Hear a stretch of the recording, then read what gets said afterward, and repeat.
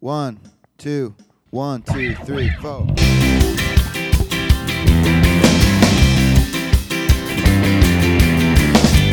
Hey everyone, it's Sam Jacobs. Welcome to the Sales Hacker Podcast. Today on the show, we've got a good friend of mine and the managing partner and founder of one of the top sales training firms at least in North America, if not the world. It's called Sassy Sales Management. His name is Matt Cameron. He's going to be talking to us about how to manage remote teams internationally, how to run an effective one-on-one, what the number one reason that most sales processes fail, and also how to think about managing your own career and using the metaphor of yachting to do that. So it's a great conversation. It's an authentic conversation, and I enjoy it. Before we get there, we want to thank our sponsors Outreach. Outreach supports sales reps by enabling them to humanize communications at scale.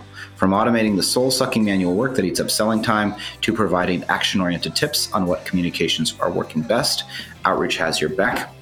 I don't have anything else to say right now. It's Sam Jacobs. It's the Sales Hacker Podcast. Let's listen to this interview with Matt Cameron, and I hope you're doing well. Hey everybody, it's Sam Jacobs. Welcome back to the Sales Hacker Podcast. We are delighted today to have on the show a good friend and one of the thought leaders and the key kind of trainers, consultants, experts in the high growth ecosystem, Matt Cameron. And let me tell you a little bit about Matt. He's the founder and managing partner at Sassy Sales Management, which runs in-person public and private workshops to teach go-to-market SaaS leaders how to produce the best outcome for their company and their people. Matt's a New Zealander by birth, an Australian by accent, an adopted American. He's worked at Salesforce, Yammer, acquired by Microsoft, among a bunch of other places. He started a bunch of different companies. He's really an interesting and fascinating and brilliant guy. Matt, thanks so much for joining us. Sam, I'm looking forward to the chat. Great to be here. We're glad to have you. And for those that are out there in the world, the first conversation we had, which was fascinating and wonderful, was actually deleted by our podcasting software. So this is the second time we're having the chat. Matt, are you more or less excited the second time we're having this conversation? I'm more excited because I've got a better sounding microphone, and from what I'm told, most of my value comes from my accent. So I'm ready to rock it. Awesome. Well, we're glad to have you here. So the first place we start is your baseball card, which is a fancy way of saying, who is Matt Cameron? So let's give you an opportunity to sell us some Sassy Sales Management. What is Sassy Sales Management? Tell us what you do, who your ICP is, all that other good stuff. Sure thing. So Sassy was born about 4 years ago after I'd spent about 20 years working in tech. I've been in SaaS since 2005 when I joined Salesforce.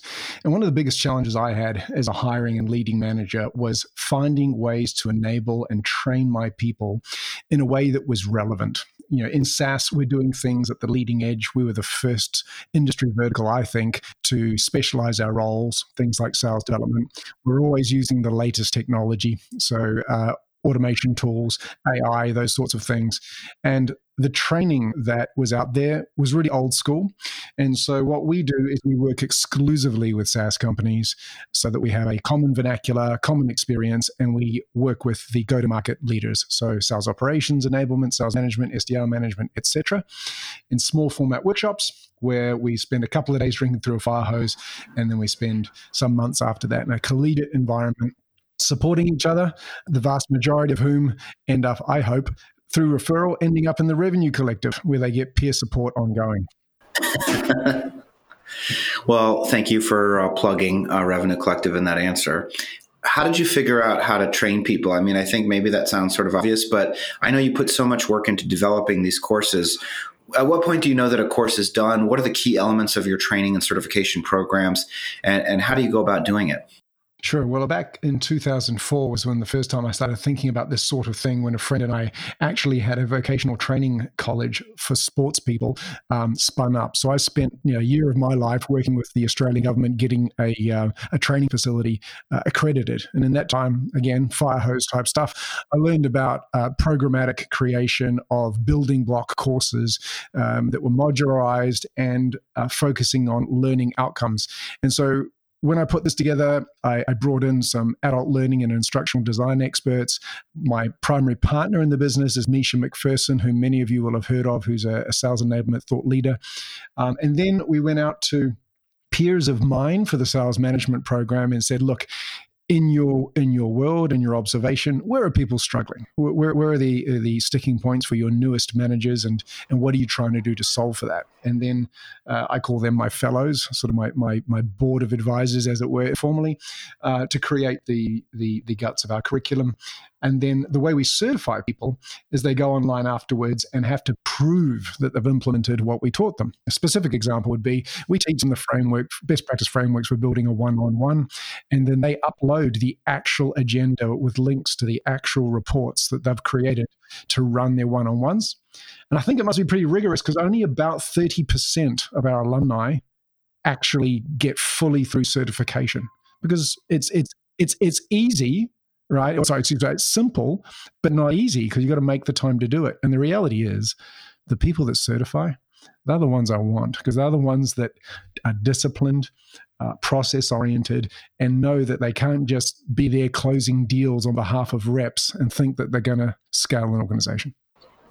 One of the things that you talk about is how many people are, to your point of this one-on-one example, folks aren't doing the one-on-ones right. So walk us through, first of all, define one-on-one, because there's probably a few people out there that don't know what we're talking about, even though perhaps they should.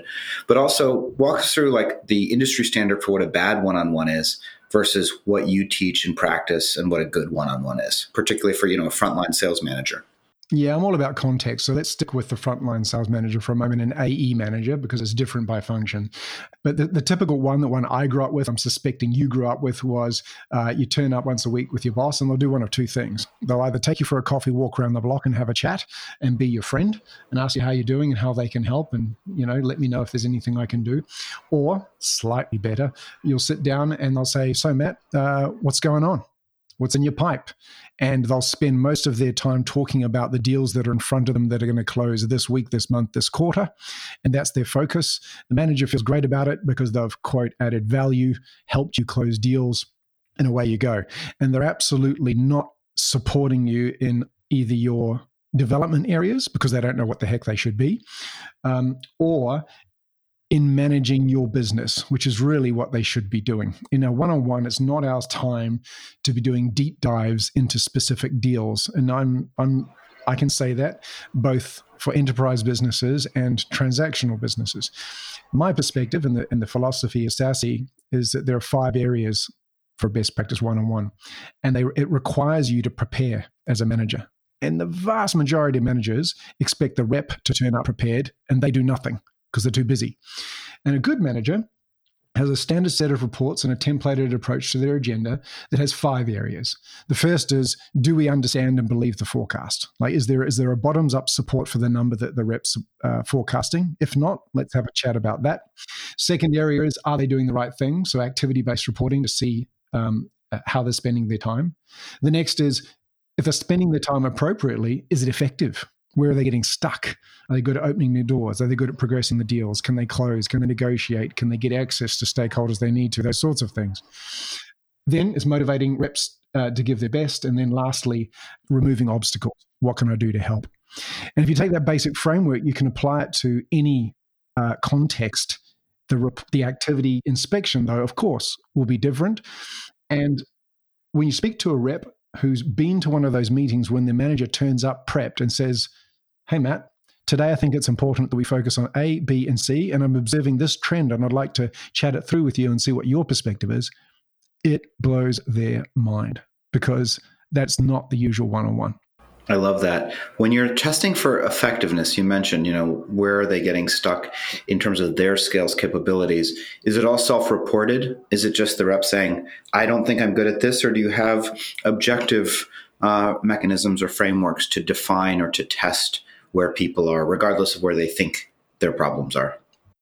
Well, the beauty of it is, unlike when you started selling, when we were adding things like with Abacus as Sam, they have these amazing new tools now. So, the first thing is our ability to automatically ingest activity data is so much better. There are so many great tools out there now that mean we're not relying on reps to update making sure the calendar appointments and there. We can see what they're doing when they're doing it. And then we can compare that almost automatically to our methodology. So for example, I don't need a rep to tell me that they have engaged with more than 4 stakeholders of XYZ titles in a certain deal. I can see it. It's reportable. I can see that this deal's at stage 3 and we've only engaged these 2 people in any sort of meaningful fashion. So I can have that conversation. I also, using fantastic conversational intelligence tool they have, which I never had, it'll tell me that there are 5 deals this rep's working on where there has not been a price discussion and we're at stage 2, which in our methodology is not correct. So, if you have a strong sales operations function, there's no need for reps to come with self-reported issues, although we expect them to do so.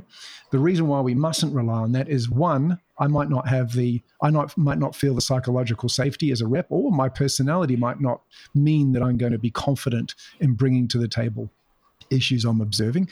But secondly, most reps have areas where they're unconsciously incompetent. They don't know that's the reason they're struggling. And I'll give you a specific example. If a rep's losing deals at late stage and they're getting surprised by it, oftentimes people focus on their negotiation skills. But actually, it was weak discovery. They didn't lay the foundation of a strong deal by identifying real pain and a reason for doing something and attaching it to business value. So by the time they got to stage 4 and lost the deal on quote, quote, price, it was actually a discovery issue. It's my hypothesis that almost all sales failures or lost deals are due to poor discovery. Would you agree with that or disagree with that? I would validate that through years of evidence. I completely agree. I love it when people agree with me that affirmatively. It's very empowering. Probably won't happen again. So why are you such an expert? Who do you think you are, Matt? And what I mean by that is, tell us a little bit about how we got here in your life story. You've been part of an acquisition. You've been part of, the early days of the most famous cloud SaaS software business in the world. How did you get into sales in the first place? And tell us a little bit about your upbringing. I got pushed into sales. I was a kid that used to play with computer hardware back in the days, and the XT was a thing where most computers didn't have hard drives. So my hard drive was actually a full height hard drive that sat in a lunchbox, like a plastic lunchbox you'd take to school that I'd wired up to my computer. And that led me to believe, erroneously, that I'd be a good computer engineer. So I studied that for a couple of years, and then during my part-time job at IBM one day, my sage boss said to me, "Matt, you're not a very good technician, and you talk a lot. You should do marketing." Marketing. He was a Kiwi, actually, so a New Zealander, so he probably would have said marketing. So anyway, I went and did that, and yes. Exactly. I went and did that and went to work for Hewlett Packard, who'd started at what they called a seed program, where they took people out of university for a year and then threw them back into university after they'd done a marketing, basically an internship that was paid.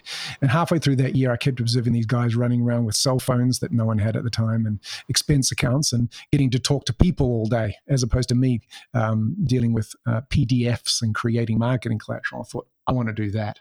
So that's what got me into sales. I didn't go back to university. I don't have an undergraduate degree. I actually went on and did postgrad finance, but I got sucked into earning money early on. I can tell you my first job was $21,000 a year at 21. My next job at 22 was $60,000. And I thought, this is ridiculous. So I'm like, okay, let's keep doing this. So anyway, yes? No, what were you going to say? I was going to say, that it was traditional IT. So most of the folks that we know in SaaS didn't come from this. So I ended up working for that channel. So distributing hardware, memory, RAM, that sort of carry-on storage. Then worked for a systems integrator. Ended up working for Electronic Data Systems, which became Hewlett Packard Enterprise. And what I'm pleased about with that experience is that I always wanted to sell to enterprise. And if you work for a 300,000 person company, you can see from the inside how hard it is to get things approved, influences, politics, and all that good stuff.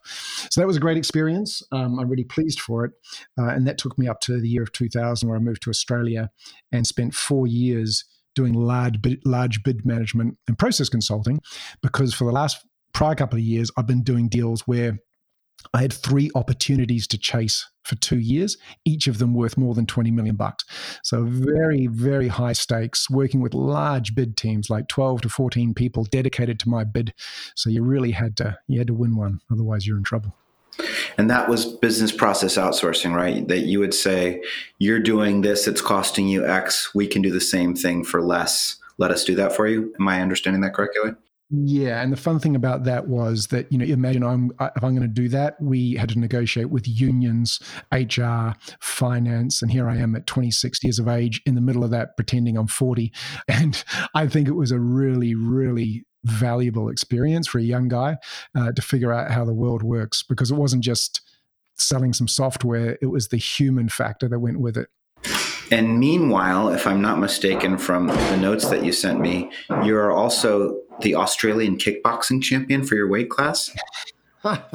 Yeah. So the backstory is, I was a kid who was picked on a lot because I moved around a lot. I was born in New Zealand, but before I was 11, I lived in the United States, Malaysia, and Australia. And so moving around schools, you had to look after yourself. So I ended up doing karate from the age of 11, got into kickboxing, and I just had an itch I needed to scratch. So at 27, I moved to Australia, was on a strong professional path. I thought, you know what, I'm going to take 4 years out and just see what I can do. So I ended up consulting to Kingston. Do you remember Kingston Technology? I do not know. Okay. The first company to ever do third-party memory, so IBM, they would put their much cheaper memory into IBM. They did very, very well, and Dell and everyone else. I consulted to them in Australia, worked about 20 hours a week, and the rest of the time I was training. So for 5 years almost, I was pretty much semi-professional kickboxer and ended up being, at 200 pounds, the Australian amateur kickboxing champion, which actually taught me a lot of good lessons that I took into enterprise sales in the years subsequently. It was not long after that I met Salesforce. What are some of the lessons that you took from it? So two things. The 2 things I always tell people about. Number one is, I used to have this anxiety and paranoia that every minute I was resting, my opponent was training. And if you think about that, if I'm doing large deals in enterprise, I never feel like it's finished. And if I can do a better job on the proposal, I can do a little bit more research, I can spend more time building relationships. I just have this paranoia that if I'm not doing it, someone else is doing it. So that was very helpful. So that kept me high velocity in terms of my energy levels. And the second thing was, I always assume I'm losing until I win. And it's not that I don't think I'm going to win. You get in a ring with some guy, you've got to believe you're going to win, otherwise you get scared and run away. But you leave it all on the mat. And what that meant was, for me, chasing deals at Salesforce and whatnot, it meant that the hours were put in, right? If I lose a deal, it's not because I didn't give it everything I've got. It's because I wasn't good enough. It's okay to lose a deal if you're not good enough. It's not okay to lose a deal if you didn't put in the effort. I would agree with that. However, do you feel like your mindset of every moment that you're resting, your opponent is training, the work is never done, has that impacted your ability to find peace and happiness in the rest of your life? 100%. Yep. So I'm remarried, so I'm really good at it. Yeah. If you need marriage advice, let me know. Well, is this your second or your third? Yeah. So second's okay. Yeah. Third is when and even then it's okay. I mean, who knows? The world is much more fluid than it used to be. Yeah. So when I did the biggest deal I'd ever done, which at the time was the largest for the quarter at Salesforce, it was a telecom deal back in 2006. I was filling out RFP stuff in the hospital as I was waiting for my daughter to be born. And it's a cliche to say it, but we can make more money, we can't make more time. So as I got older, I realized this. And so now I just decide how much is enough. And so I have some different practices now. I put boundaries around my time, and I would encourage everybody, regardless of career they're in, to figure out how to get a meditation practice, because that's changed my life. I do it every day. Just 15 to 20 minutes, depending on how I'm feeling. It's not long, but if I don't do it, I'm a different person by the afternoon. Did you do it today? Absolutely, I did. And the way I cheat, I use Headspace. I still use Headspace. I don't need to. That's not cheating. What are you talking about? Why do you say that's cheating? I don't know. I feel like guided meditation for someone who's doing it for several years, as I have, I don't know that it's necessary, but I just like it. It's a routine I'm in, and that's what I do. Well, I'm glad that you evolved to the place, and I'm glad that you found meditation and happiness. I sincerely am, because filling out RFPs while your daughter's being born, that does sound like it could be challenging. Yeah, that's nuts. It's nuts. So you worked at Salesforce in the early 2000s, if I'm not mistaken, and you worked at Yammer before they were acquired by Microsoft. What was Salesforce like back then? And what did you take from, I would imagine they were like, small for them, but big for most startups, but then still going through a period of hyper growth. What were your main takeaways and conclusions from being, and I think you were promoted rapidly, so like moving up through the ranks at such an important company at the time that it was becoming important? Well, something I found at Salesforce, and I see to be universally true today, is the best companies, the ones that really do it, they concentrate talent. And so at that time, there was a guy called Jim Steele, who many folks will know, who's over at Yext now, who just brings his squad with him wherever he goes, and they have their way of working. There's trust, there's empathy, and there's a focus on execution. And so what it was like back then was zero tolerance for not doing what you say you're going to do. And everybody having an extremely high bar. So early on, what I learned was treat it like a high-performance team. Know that every single year you may not make the cut. If there's someone better to be on the team, they'll be on the team. So you have to earn your place every year. And some would argue every quarter, but I don't know if it's that extreme. Culture. They did an incredibly good job of bonding us across departments, across geographies through their volunteering program. And I've taken that everywhere I've gone since. I think Benioff's a genius with respect to that. And it doesn't matter how big the organization is, if you can find a way to bond people through giving and philanthropy, you're going to have a better experience for everybody, and you will attract the right talent. The last thing that I have to say I'm a little bit torn with. Early on, there was such a hard driving culture that there was certain leadership there that would strip away the niceties during reviews and didn't really care how you felt about the review or the conversation that was going on. And the reason I'm a little bit struggling, that's not my style. But if I observe where those people have been and where they are now, they keep winning. Like those companies keep winning. And what I mean, I'll give you a specific example.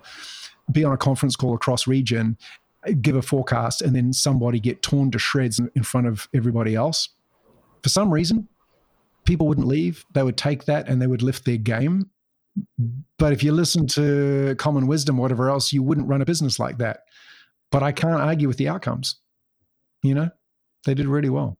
Well, I don't think there's one way to be successful. I think there's multiple ways, and that's why it's so important that you stay true to yourself. You've said, I think, integrity is super important to you. Just give us some sense of why it's so important. You've mentioned to me doing the right thing is always the right thing. I'd love to hear some examples where that's been put into practice over the course of your career.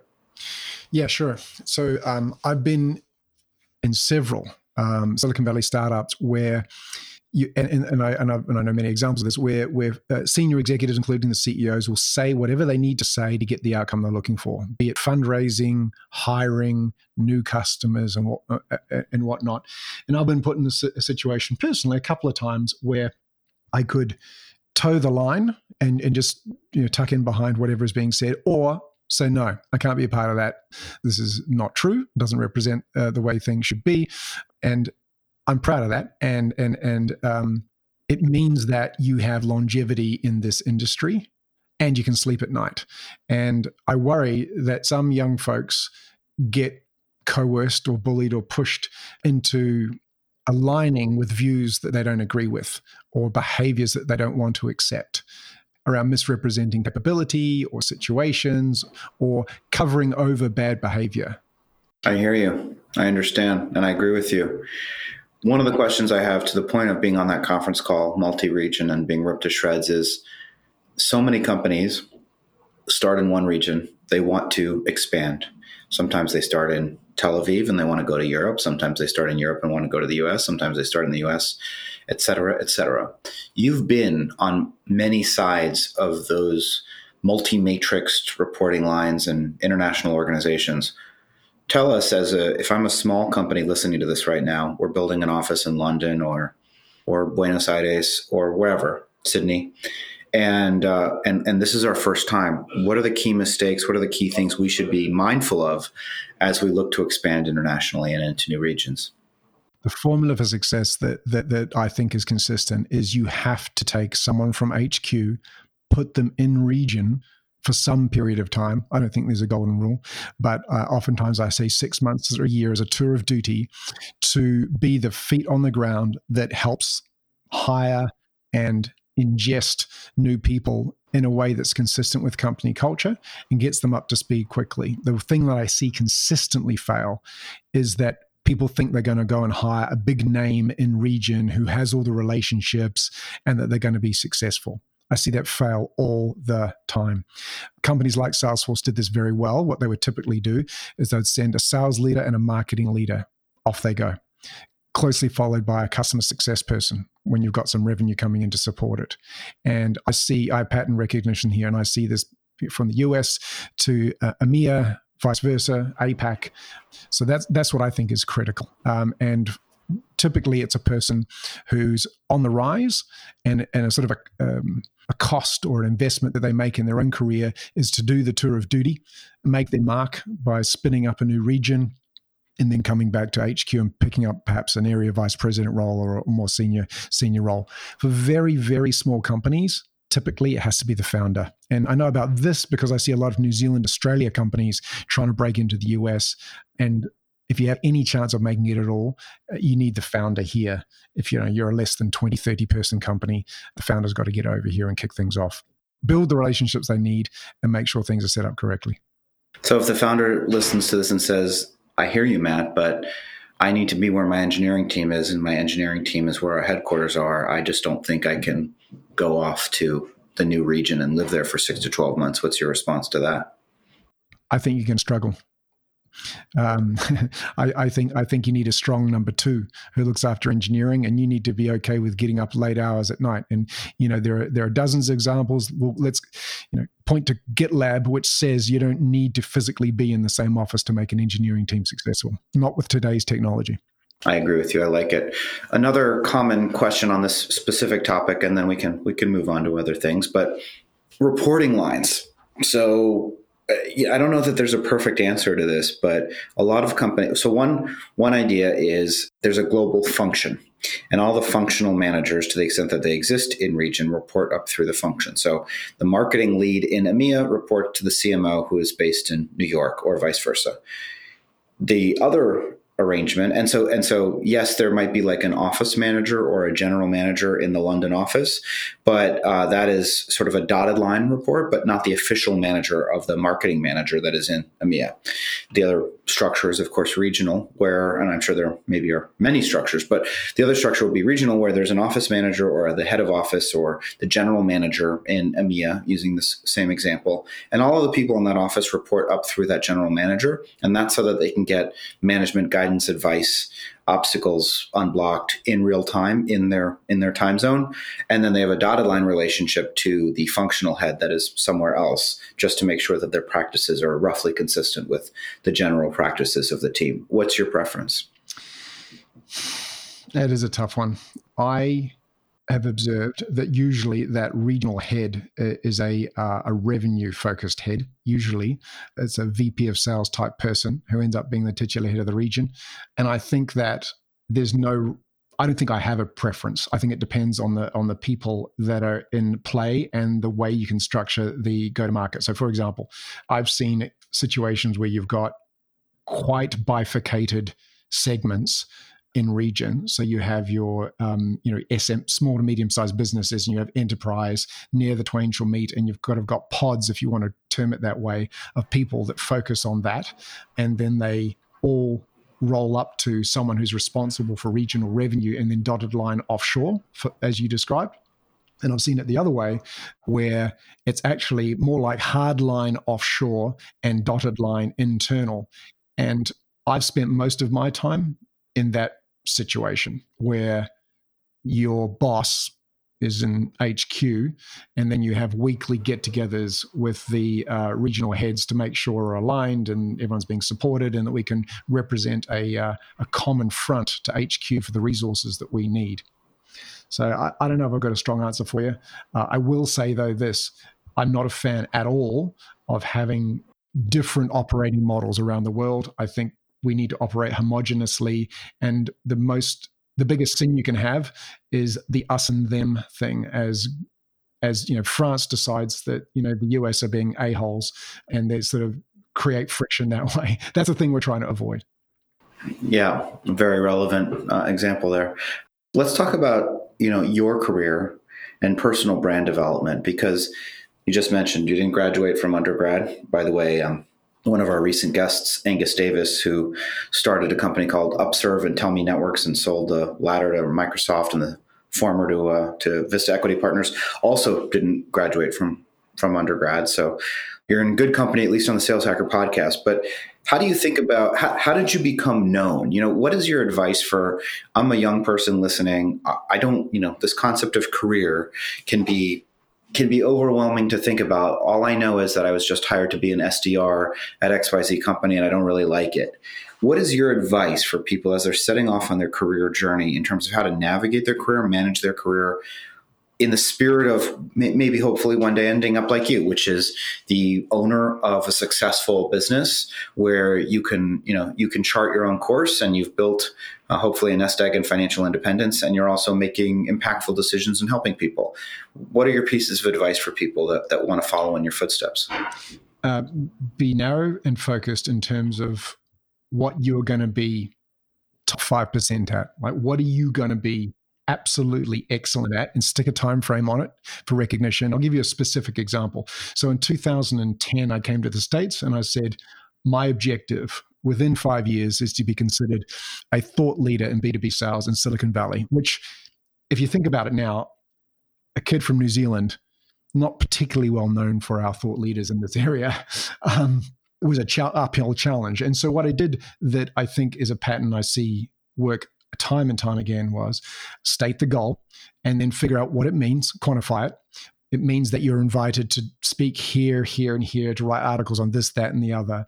And then I thought, well, how do I do that? Well, I need to get known by the people that can support me in that endeavor. So when I came to the States, I set myself a weekly objective of in-person live meetings, people I could actually shake a hand with. And the way I did it was I went to meet, this is before the Revenue Collective, before Sales Hacker, it was before MSP. There was nothing. It was just meetups and conferences. So I just went to everything and tried to meet people and help them. So the universal advice I can give you is this: find the communities that matter to your career. There's so many options out there now. Physically turn up as often as you can, and make sure you're always helping people. Introductions, advice, whatever. Just be helping. But here's the thing. You're going to meet hundreds of people. Have a system that allows you to remember who they are. And I'll give you a very tactical piece of advice. If you use LinkedIn Sales Navigator, you can actually tag people. And I do tag people. I tag, thought leaders in X. I have a tag for that. Outstanding CSMs, content marketers, blah, blah, blah. And that when I'm looking for help later in my career, if I'm looking for that next job or if I'm looking for the next project, I can just look at all the people I tagged and go, oh yeah, she's fantastic at that. I'll ask her. She'll know. You don't have to use LinkedIn, but you need some sort of personal contact management system so you don't lose the value of these people. And then secondly, on top of physically meeting people, start writing. So I was programmatic about that. I was pretty early on in LinkedIn in terms of writing material, commenting and feedbacking. Everybody seems to know that now, but they're not all doing it. So start writing. And given any opportunity to speak anywhere, you should do it, because it gives you a chance to practice and hone your craft and get recognized as somebody who knows what they're talking about. When, you mentioned figure out what you want to be top 5% in. And, if you imagine that you sort of begin your career in your very early 20s, maybe 22, 23, 24, and maybe you're going to be working, aggressively through maybe 60, 65, 70. It just depends, I guess. But most people would say, I'm happy to figure out what I want to be top 5% in, Matt, but I don't know what that is. So how long do you think people have before they have to have an answer? I mean, it could be forever, but is there a heuristic, because you mentioned 2010 and you were, I think, probably into your 30s at that point. So is there a time frame when you feel like, hey, set yourself an objective that you have to have an answer to what you want to do by this age?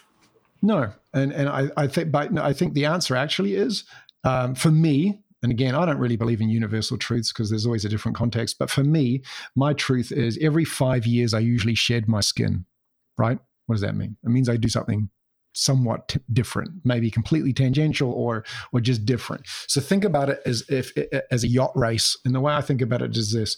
I started off life as a computer engineer who was sucked at it. So I was heading in that direction. And then someone said marketing. So I took the foundation of computer engineering, added marketing to it, and became a really good technology salesperson because nobody could speak the language of technology like I could who was in the sales job. Because how many computer engineers can actually speak to humans in a way, and sell, and not to disparage computer engineers, but, you know what I mean? They don't want to be out there being gregarious necessarily. It's a rare profile of engineer. So what I'd say to you is, build off your foundations. Don't throw everything out and start again. You don't have to know what you're going to do in 20 years' time, but you can figure out what you're going to be really good at in 5 years' time. And if you want to differentiate, it's by combining one or two things. Maybe you've got a passion for a specific industry and you can add technology to that. Or maybe you did an accounting undergraduate thing. You think accounting sucks, but I bet you could be one of the top financial services product salespersons if you put your mind to it because you already know the glossary of terms and how it works. So I think about careers as being tax left, tack right, if you're thinking from yachting terms, and making sure that you combine some of your background, education, and experience in a way that's almost unique to you to get ahead. I like it. I love yachting terms. I haven't heard that metaphor before, but it makes a lot of sense to me. We're roughly at the end of our time together, Matt, and it's always good to know who your influences are, who are the people that impacted you, and it could be books that you've read, it could be anything, but what content, what ideas, let's not overuse the word content, what ideas do you think we should know about that have inspired you recently? That's a tough one, Sam. Ideas that have inspired me. The things that get me inspired right now is the idea that I've always thought about life or careers as a portfolio of projects. And I think that modern working life can be thought of in that way. There's two things that I'm looking for, and I would advise to my young friends. I say, listen, spend your time on projects you enjoy rather than thinking about lifelong careers. Find ones that allow you to take every opportunity for an enriching experience as you travel down the path. So when I was at Salesforce, I couldn't do that. I was making over $1 million a year, but that's all I was doing. And then now I look around and think, well, how many trips did I take? How many hobbies did I try? How many languages did I learn? Very few.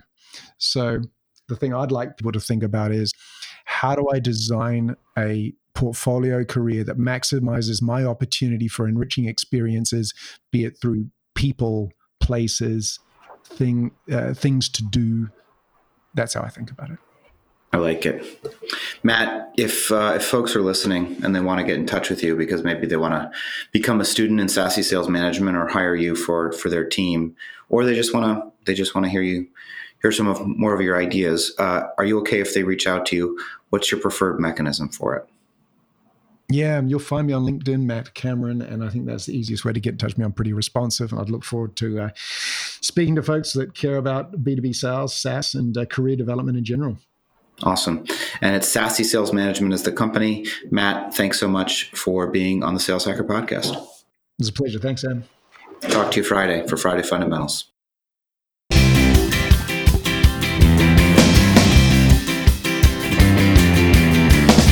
Hey everybody, it's Sam Jacobs. Welcome to Sam's Corner. Great interview with Matt Cameron, a really interesting guy, a unique guy. Didn't graduate from undergrad, has started a bunch of his own businesses. We didn't talk about that on the show, but he has.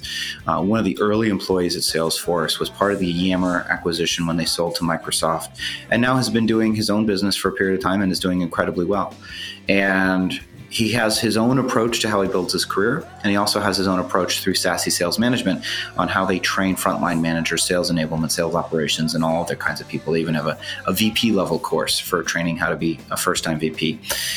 Candidly, we get great feedback on Sassy within Revenue Collective, and we hear that people really enjoy those courses. So it's something you may want to check out. But regardless, a couple things we talked about. One of them is just this concept of the one-on-one.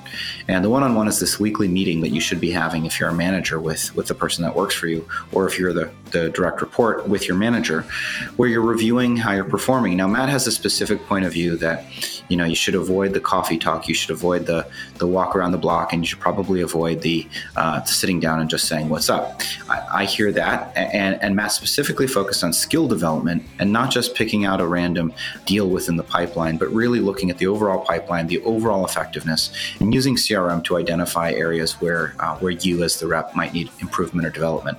I think that's a really a good approach. The main thing I would take away, though, is that he said, the managers need to do the work themselves of coming to the one-on-one prepared. And that's something I really do believe in, that it can't just be on the rep to sort of show up and say, here's what I need help with.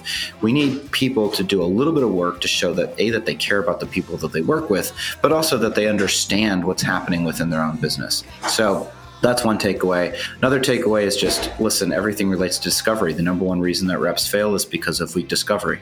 And Matt's got years and years of evidence to point out that if you're not doing the right things at the beginning of the sales process, inevitably you'll fail at the end of the sales process. I think that's worth remembering.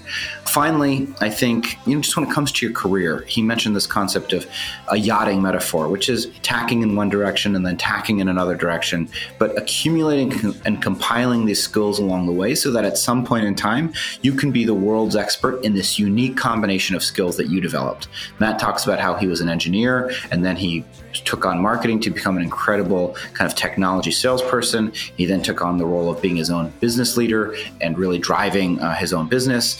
And I think that's just, it's representative and emblematic of his willingness to dive in and learn new skills, as he said, shed his skin every 5 years. Finally, he meditates every day. He talked about how he was filling out RFPs while his first wife was, in labor in the hospital. I do think that there's a lot of merit to working hard, but I do think that, and this is debatable, there's a lot of debate out there in Silicon Valley about how hard people should work. I don't even know what work means, to be honest with you, because if we all have our mobile devices on us and if we're all generally connected all the time, then if I'm answering an email or a Slack and it's 10 p.m. am I working? If I'm thinking about work, is that working? That's a conversation I've had on Twitter. But the main point is you got to find time. I don't know that it's about work-life balance, but work-life integration, which is just a fancy way of saying there needs to be some time in your day that is not for anybody else, but for yourself. Even if you're in a relationship, it's not for the relationship, it's for you, your mental health, your physical health. You need to take care of yourself, and you need to love yourself enough to take care of yourself so that you can bring your best self to other relationships, whether they're personal or whether they're professional. So I hope you're finding time to do whatever it is that you need to do. And it doesn't have to be meditating and it doesn't have to be exercising. I mean, maybe for some people it's getting drunk every day. I don't want to comment on being overly prescriptive and being too new agey. The point is that there needs to be some period of time where it's about you. And then when you do that, you can bring the best of you to other people, whether that's a corporate organization or some other kind of relationship. So thanks for listening to the lecture. Thanks to our sponsor, Outreach. Outreach triples the productivity of sales teams and empowers them to drive predictable and measurable revenue growth, as you know. If you want to reach out to me, you can. It's linkedin.com/Sam F. Jacobs. If you want to rate the show on iTunes, please give us a 5. Our rating right now is a 4.5, which unfortunately is not very good when it comes to the iTunes charts. So I guess there's some dissatisfied listeners out there, and I apologize if I've offended you in any way. But if you're out there and you're listening and you want to give us a 5 and help us out, we would really appreciate it. Otherwise, we'll talk to you on Friday for Friday Fundamentals. I hope 2020 is off to an amazing start for you, and I'll talk to you soon.